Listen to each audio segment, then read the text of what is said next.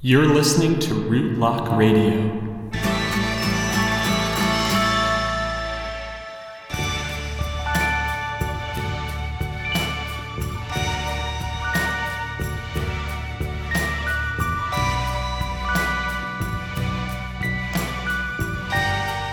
Hello and welcome to Rootlock Radio, a podcast for uncloaking, learning, and exploring the tarot cards.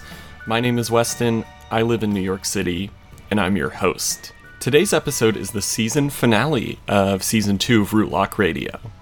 And in this episode, I will give you a big announcement that I'm pretty excited about, and then I'll spend some time tying together some themes from the season.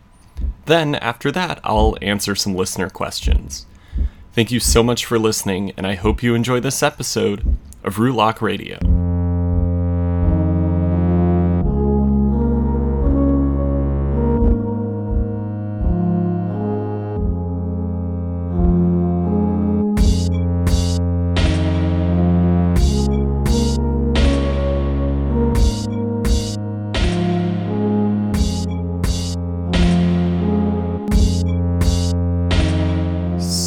Wow, it's been a really big week for me. A lot of things happening, including the fact that I celebrated a birthday on Monday, and that was really fun and special, and I had a great time.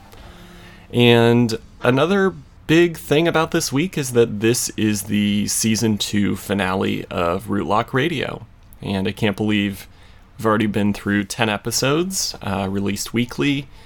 It's been a lot of work and a lot of fun, and I've really enjoyed being back on the air. And so I'll probably be back again with more episodes, a new season, in I'd say 2 to 3 months. I'm going to spend some time getting organized and figuring out what I want to cover in that season. But in the meantime, I would urge you to follow me on Instagram, subscribe to the email list. If you haven't already done those things, that's a good way to stay in the loop, because I may very well have other offerings in the meantime, and those are ways to find out. And the biggest announcement, I feel, for this week is that the Rootlock Tarot Book of Spreads is out now. I released that for my birthday, and this book contains 33 original spreads that I designed. And it also has an appendix that works as kind of a guide for creating your own spreads. And I'm really proud of it. I think it looks great. My friend Caro did some design work on it and made it look really nice. And I am just really pleased and proud of this. Next to Rootlock Radio, I think it's the thing I'm most proud of in my tarot offerings. So I would love to encourage you to buy it. It's on my website and available for purchase, so I'll put a link in the show notes. And I just want to thank everyone who snatched it up on Monday. I had a little bit of a promo on my birthday, and a lot of people bought the book, and it made me feel very special. And so I just want to say thank you to everyone who did that. So I thought I'd spend a little bit of time covering some themes that came up over this season. This season was not as organized and structured as the first season of Rootlock Radio, but I definitely, looking back at the episodes, can identify some things that came up frequently, and I kind of want to just cover those and try to kind of tie them together before going into some listener questions. So the first thing that I think came up a lot this season is the idea of what is tarot for?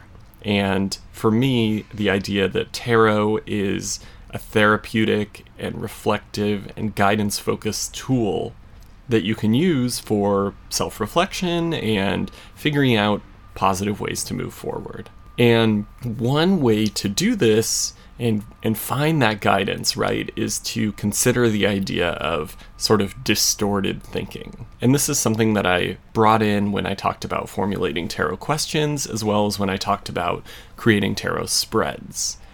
And what's really problematic about these ways of thinking and these ways of drawing this into your tarot readings is that it really can invite anxiety into your tarot readings.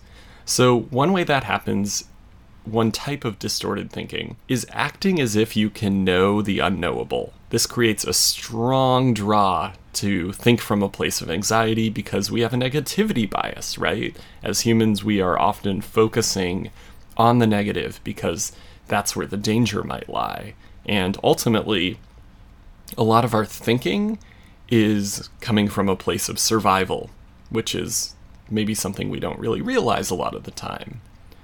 So one way that you can kind of find yourself trying to figure out the unknowable is projecting the future in a way that feels static or predetermined, right? So when we put a future card in a reading and we think of it as this is what's going to happen in the future, we're very likely to really project maybe some of our hopes, but a lot of times our fears into that card. And scaling that back and shifting it into more of a what can I do to create a future that I want is a better way to go about it. Another way that we can act as if we can know the unknowable is reading the minds of others, right? So using tarot to try to figure out what someone else is thinking when they haven't told you. Again, there's a lot of invitation to anxiety in that. And that can steer us away from using tarot in a guidance-focused way. So again, coming back to what can I do? What can I focus on for myself in this situation? How can I get the outcome that I want? And then another way that we can kind of think in a distorted way is thinking with binary or all or nothing ways. This comes up in reading reversals sometimes, right? Thinking, okay, if the card's upright, it's good. If it's reversed, it's bad. Or if it's reversed, it's opposite, right? This is another all or nothing or sort of binary way of thinking. And when I talked about reversals, I said, think of it more as some sort of disruption or alteration of the energy of that card, not necessarily some sort of binary situation where it's the opposite or it's the bad version. And another place we can run into binary thinking is gender, right? And gender binary is sort of this trap that limits our ability to think freely. So I try to do my best to break out of that when I'm looking at the tarot cards. And there's a lot of invitation into thinking in binary ways around gender in tarot because we have, like the Emperor and the Empress, and we have the King and the Queen, and there are a lot of places where if we allow ourselves, we could see a strong binary. But if we start to step back and look at the subtle differences between those cards and start to think of them more as being on a spectrum and not attaching ourselves so much to the idea of male and female, then we can really open up our readings in a lot of ways. Another recurring concept this season is this idea that we contain multitudes.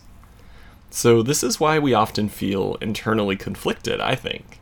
And when we're feeling internally conflicted, this is a time when we often turn to the tarot, right? We're looking for guidance. So if we can become aware of these different parts of ourselves that are present and often in conflict with each other, then we can begin to understand what parts are driven by fear or reactive emotions, and which parts are driven by striving toward what is most healthy for us, right? So if we can kind of parse that out and think, I'm feeling conflicted about this because there's some parts of me that are really scared and there's some parts of me that are really confident, and I'm not sure what to do about this situation. If you can begin to really unpack those parts and understand them, then it can help you to kind of get some clarity about how to move forward. And tarot is a really good tool for that. And also this idea of us containing multitudes, every person containing multitudes, there's something cool about the way this can open our minds to different ways of being and identifying as well. So again, moving away from a binary conceptualization of gender can allow us to consider other ways of being from a gender standpoint. So being trans or non-binary or fluid, right? These are all ways that we can step away from a binary. And also becoming aware of these multitudes that we contain might help us to understand, well, what is the unique combination of something like gender that makes up me? Are there different parts of me that feel different places on the gender spectrum? And what does that mean for my overall gender identity? So it's a really interesting way to start to think about it, and to think that maybe you have a lot of different parts of you that relate to something like gender in a lot of different ways. And something that I introduced that was very much aligned with thinking about parts of yourself is the internal family systems informed way of approaching the court cards. And kind of just in summary, to remind you, each court card is considered a part of ourselves. And so when you draw that court card upright, it's asking you to bring that part forward and act from that place. And then if you draw that court card reversed, do not act from that place because it's kind of in some reactive or hurt place, but actively work to soothe or nurture that part.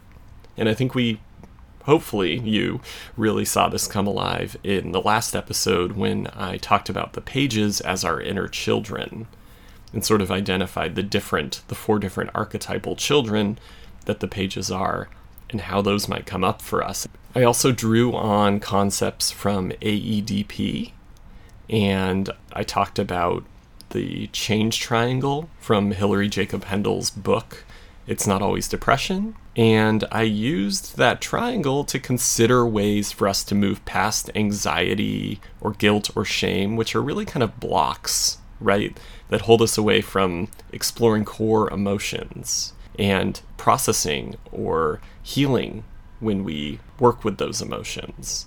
So that's something that I talked about in relation to those 3 really challenging sword cards, the 8, 9, and 10 of swords, and how they're kind of invitations for us to get out of our heads and into our bodies and to find those core emotions. So when I look at all of this, all these different components that came up in this season, what I see is an overarching theme toward turning inward, exploring what is inside, and gaining self-awareness. And through this, acquiring skills, right? So by turning inward and reflecting and exploring yourself and getting that self-awareness, you actually acquire skills that help you in the world.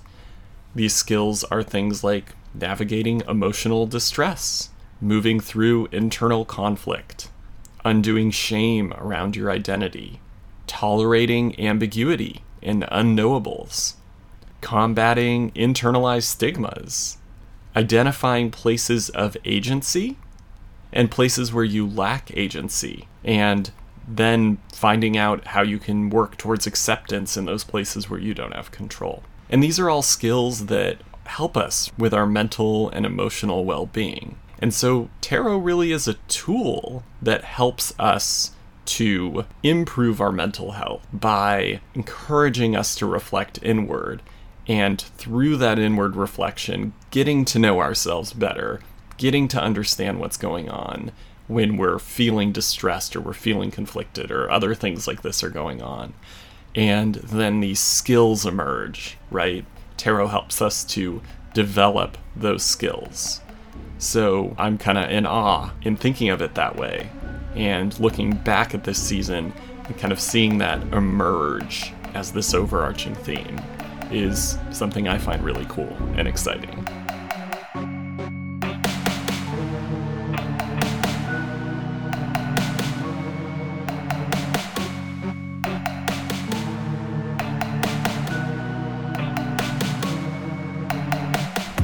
If you'd like to support Rootlock Radio, consider making a pledge to my Patreon page.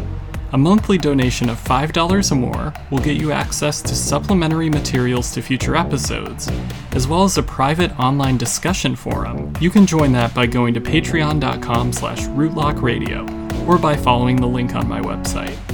If you're new to the podcast or new to tarot, you may want to go back and listen to Season 1, which is episodes 1 through 16. Those episodes provide a structured and comprehensive course in tarot. I've also just released a 48-page PDF companion guidebook to Season 1 that you can purchase for $20 and download on my website, rootlocktarot.com.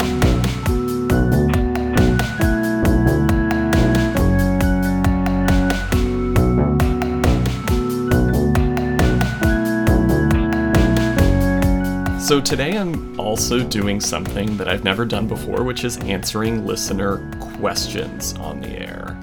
And I'm kind of excited about this. I asked for questions and you sent them in, and I got some great ones. So my first question comes from a person named Shelley. And Shelley wrote and said, "Dear Weston, my question is related to the Six of Cups card and the girl with two faces in the Rider-Waite-Smith deck. Do you see an orange face and yellow hair in profile looking at the boy, or a yellow face with orange hair looking towards the ground? How do I interpret this?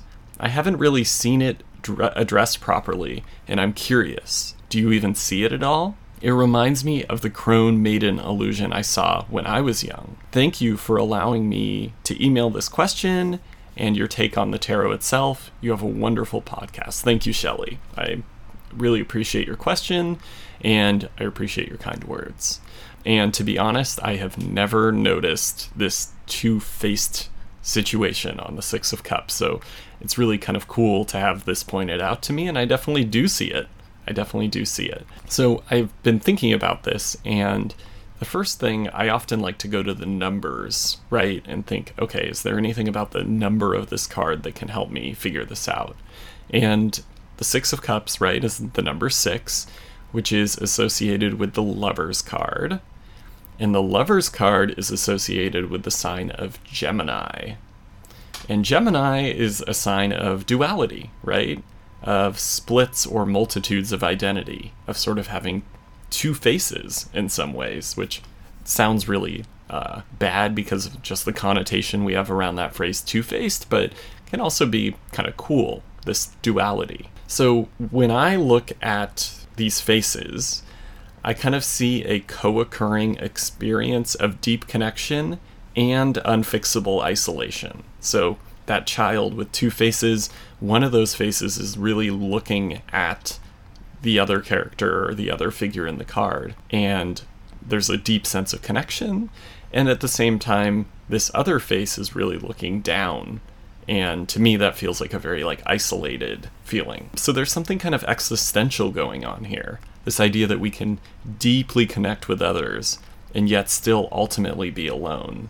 Or that we can always be alone while at the same time feeling deeply connected to others. Like these two things exist at the same time, which is very Gemini, right? That sort of, how do you have this dichotomous split existing at the same time within one person? And something I see in the Lovers card is this question of how much you can truly merge with another person. When we think about falling in love or these sort of relationships, there's so much going on, right? Part of it is the connection with that other person, but part of it is really about yourself and finding a connection with yourself too, and receiving love and being open to receiving love, which requires you to be pretty vulnerable, right? And it's complicated.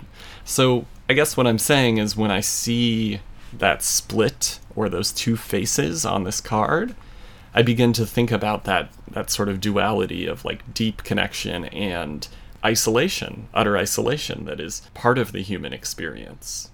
And since the cups are the emotional suit, I think there is a way of capturing that essential truth, because emotions like love are about striving for merging with another person while at the same time acknowledging that you can never fully merge with another person. So I hope that is a helpful reflection. That's what I see. I didn't really respond to the part about the maiden crone. I would be interested to hear, Shelley, what you are thinking about that. But yeah, that's what I see.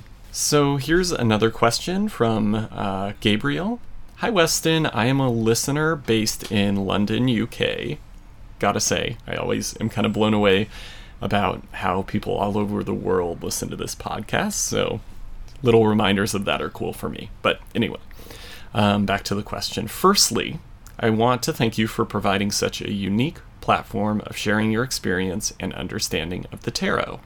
I'm relatively new to reading the cards, and your podcast has supported my studies of the Rider-Waite system significantly. An aspect of the cards that still confuses me are the different ways and even rules around how to and who shuffles the cards, as it seems to matter even which hand one uses and ways to cut the cards. Hope you can give us some pointers. Thanks ever so much, and please keep the podcast going. Best wishes, Gabriel. I promise, Gabriel, I'll bring the podcast back. And to answer your question about shuffling and cutting the deck, I say there are no rules. And this is something I feel really strongly about tarot in general, that there are no rules. And so what I would say is I would urge you to develop your own style from your intuition, what feels right to you. But here are some things that you can consider. So you have options, right? You can shuffle and draw the cards. You can shuffle the cards and have your client cut the deck, or you can have them shuffle. You can fan the deck out and have them pull cards out. It's up to you. And some questions you might want to ask yourself to figure out what feels right for you is, do you mind if other people touch the deck? Because some people really don't want other people touching their deck.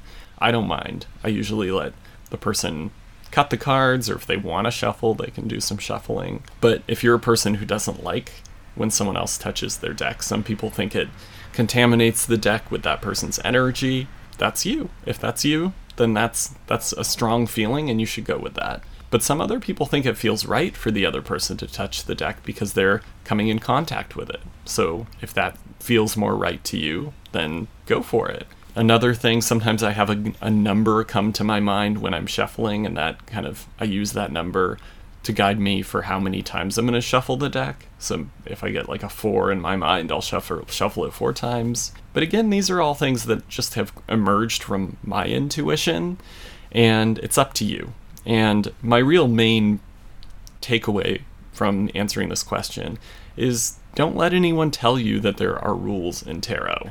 It's your practice, and you can take and leave whatever feels right to you. And that's true of shuffling, and that's also true of a lot of other things. Like, for instance, some people think you need to have your first deck gifted to you. And if that feels true to you, then fine. But if it doesn't, then go with what feels right. So, no rules in tarot. The next question is from someone on Instagram. Tarot Tater Tot is their Instagram handle. And they said, "Hello, Weston. Love your podcast. As a beginner, it has been very helpful. I have a book by Sasha Graham called 365 Tarot Spreads, and often the questions in there are yes or no questions, such as, am I doing the right thing? Could you maybe do an episode on how to interpret cards as yes or no answers in these cases?" Well, in this case, I'm not going to do a whole episode on it, but I will let you know some of my thoughts. In my opinion, these kinds of yes or no spreads or placements in spreads are just too binary, and binaries tend to invite anxiety. So a question like, am I doing the right thing? Yes or no? It's too binary. It's not really giving you much guidance. It's just kind of giving you this like almost dead-end answer, right? So what I would say is, if you like the spreads in that book, to modify them if that feels right for you. This is what I would do, at least. Practice reframing the questions in more open ways, which can be difficult at first, but you can get the hang of it, I think, if you try. And so something like, am I doing the right thing? You could reframe that question into something like, what should I be aware of with this situation? Or how can I approach this situation with integrity? Something like that. Some way of opening it up so you're capturing that same essence of that question, but not in a way that's so closed off, yes or no. And of course, I would recommend checking out my book of spreads. I think my spreads can model for you how to word questions. And it also has an appendix that is a guide for creating your own spreads. So if you don't have my book of spreads yet, check it out. I think it can be helpful for someone who's wrestling with this. And then another suggestion is to follow people who often post spreads on something like Instagram, and you can look at how they word them. You can use their spreads. So a couple that I would recommend would be Lindsay Mack from Tarot for the Wild Soul. She's Wild Soul Healing on Instagram and posts a lot of great spreads pretty frequently. And then another one, Sarah Knight, who is the Curious Card Slinger on Instagram, typically posts spreads around new and full moons, and they're really lovely. So those would be my 2 recommendations, and I'll put those in the show notes. Next question comes from Rachel on Instagram. So I only really read for myself, but I tried a reading for my husband. He doesn't like tarot readings, and I found out he is scared of the cards. He said he is scared of the death card, and right as he said that, the death card jumped out while I was shuffling. I tucked it away and never told him, but I'm wondering what are possible reasons for that to happen. I usually add cards that jump out into the reading, but there was no way I would do that here. My interpretation was for this reading I should take out the scary cards. I just want to see if you have any other ideas. Thank you. Well, I did talk a little bit about how to interpret cards that jump out of the deck in episode 8, so you can go back and listen to that. But for this, I think I want to take a step back, and I think there's a great parallel here to my work as a therapist. So many people come in to a therapist's office and are nervous or anxious or scared, and they don't want to share what's going on, right? They feel uncomfortable being there.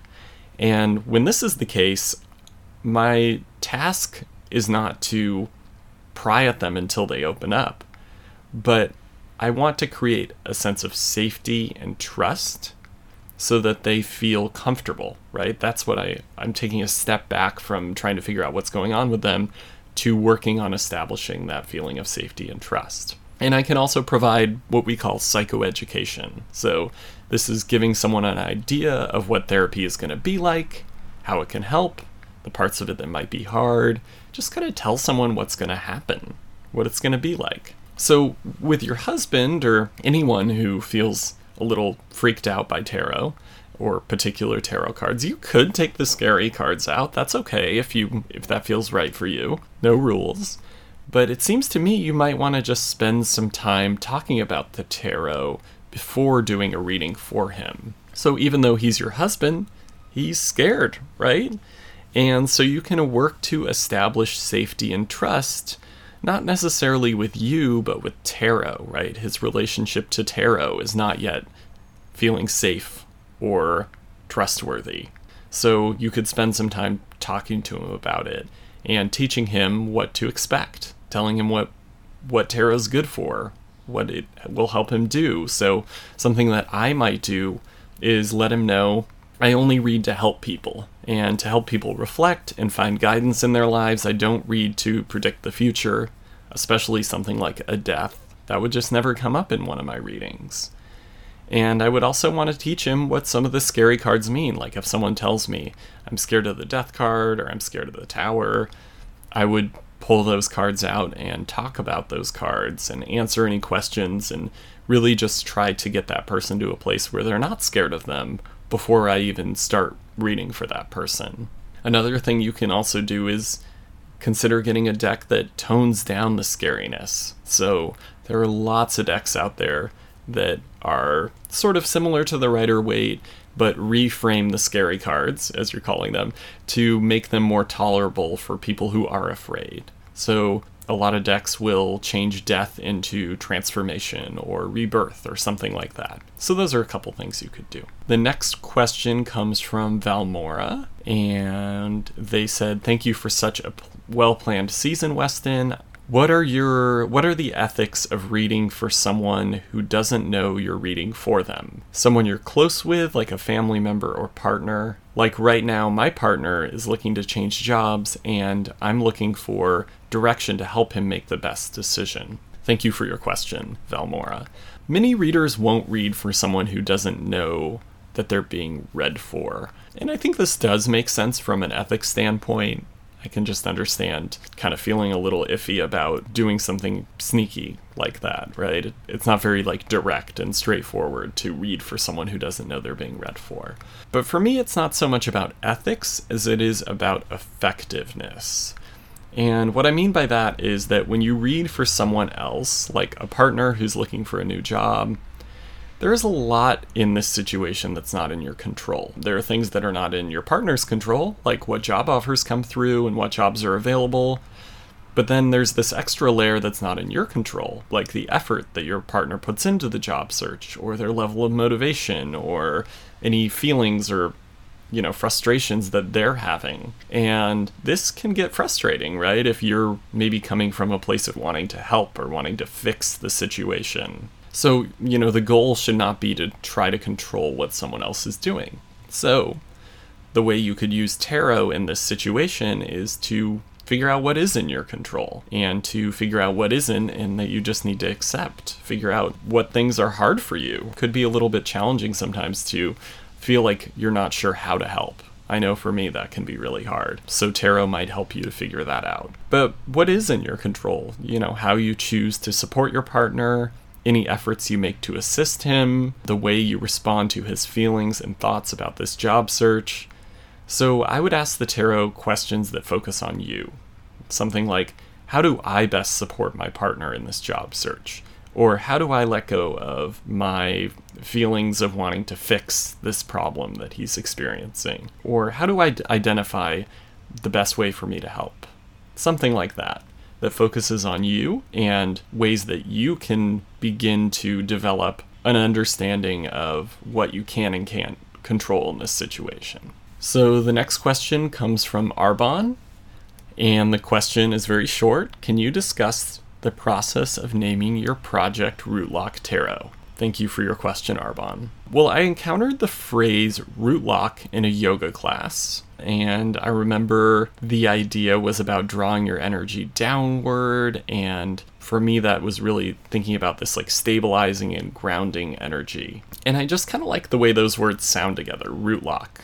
And so when I was going to name my tarot project, it just kind of came to mind. I didn't really think about it all that much, to be honest. I just named it Rootlock Tarot. But when I think about it now, this idea of like grounding and stabilizing, I definitely see tarot as a tool for grounding. So I do think it's an appropriate name in that way. And I also just love the visual of it, like imagining roots digging down and locking into the ground. I love trees, and I love their power and strength and stability.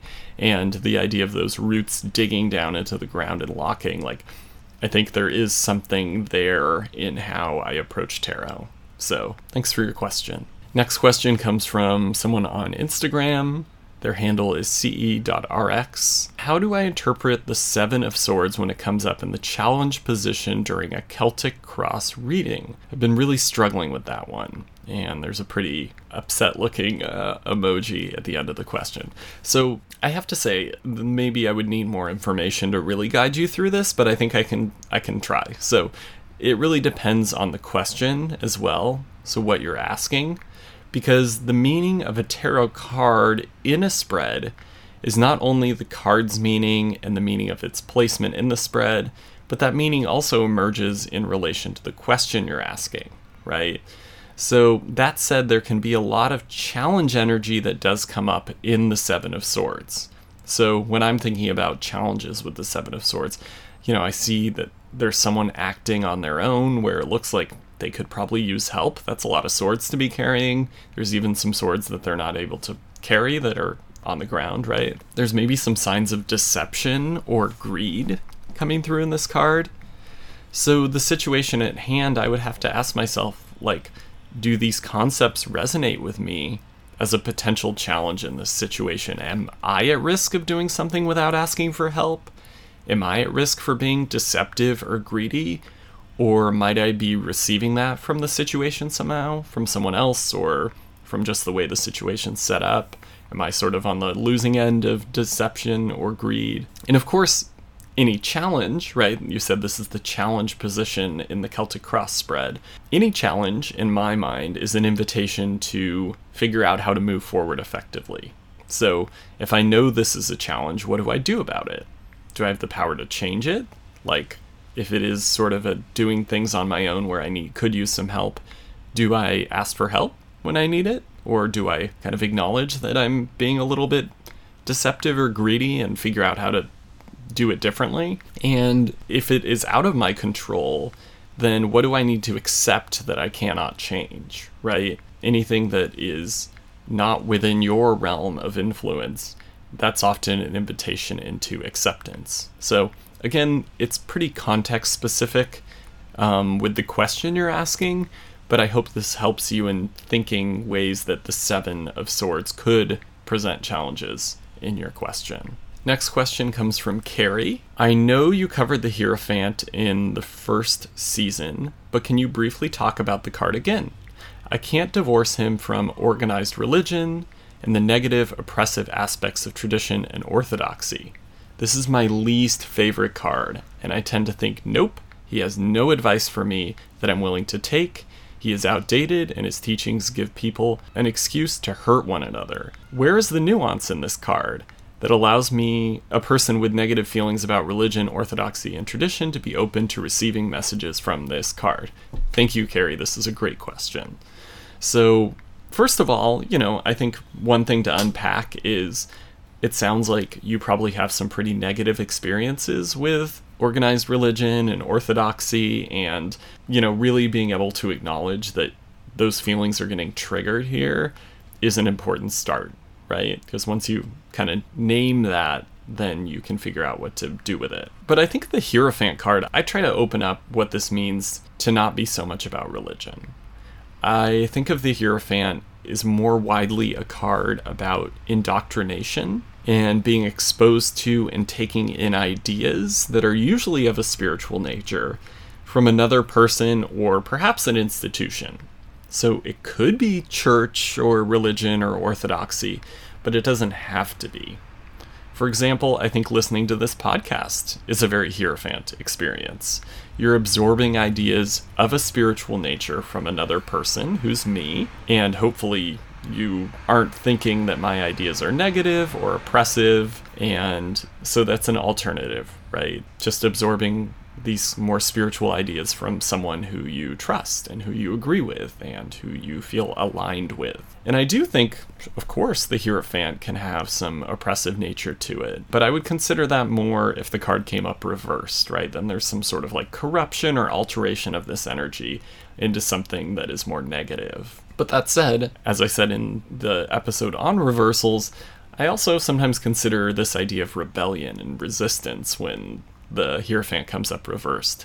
So I would keep my mind open, right, and try to understand what the situation at hand is and what is coming up for me around the Hierophant coming up with a particular question or situation. So I hope that helps you to think about it in a different way. Next question comes from Witch and Wolf. Witch and Wolf says, as a child-free by choice married woman, I'm having trouble applying the Empress to anything else but fertility. How else can I view her?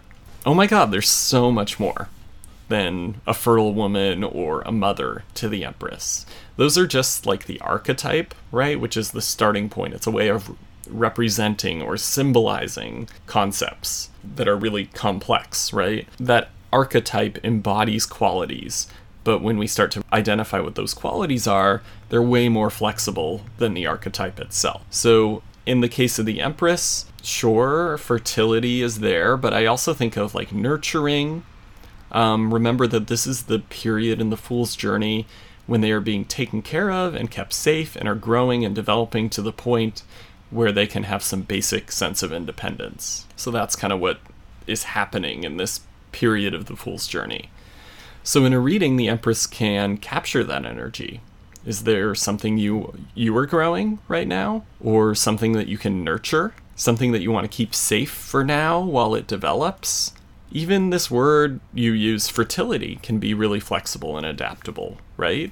Fertility in what sense? In a sexual and like reproductive sense, but also fertility in having like fertile ground to grow things, or like a fertile situation where there's like lots of opportunity and lots of possibility. So generally speaking, I would use the archetype and the point of the journey as a starting point in considering what that card could mean, but then let your mind be pretty creative from there. And you can also look at the imagery on the card, maybe see if anything in the imagery stands out to you with the particular situation you're in. Be open to ways you've never seen this card before coming up for you. And also another data point you can look at is the number, right? So with the Empress, the number is 3, and I always think of this as a growth number. So think of a triangle, right? It's like striving upwards from its base. And you can also look at the 3 cards in the Minor Arcana and see what else you find. Is there any sort of theme that comes up for you across all the 3 cards? So, I'm giving you some possible ways of thinking about the Empress, but I find that I'm also urging you to develop some tools of your own and to interpret this card in ways that are unique to you in your tarot practice. So, hope that helps. So that's it for listener questions. I know there are a couple that people sent me that I didn't get to, but I appreciate everyone for sending in the questions and for listening to this season of Rootlock Radio. And I assure you, I will be back soon with more episodes. It won't be like last time. And I just hope that you all take good care of yourselves, and I will talk to you soon. Bye.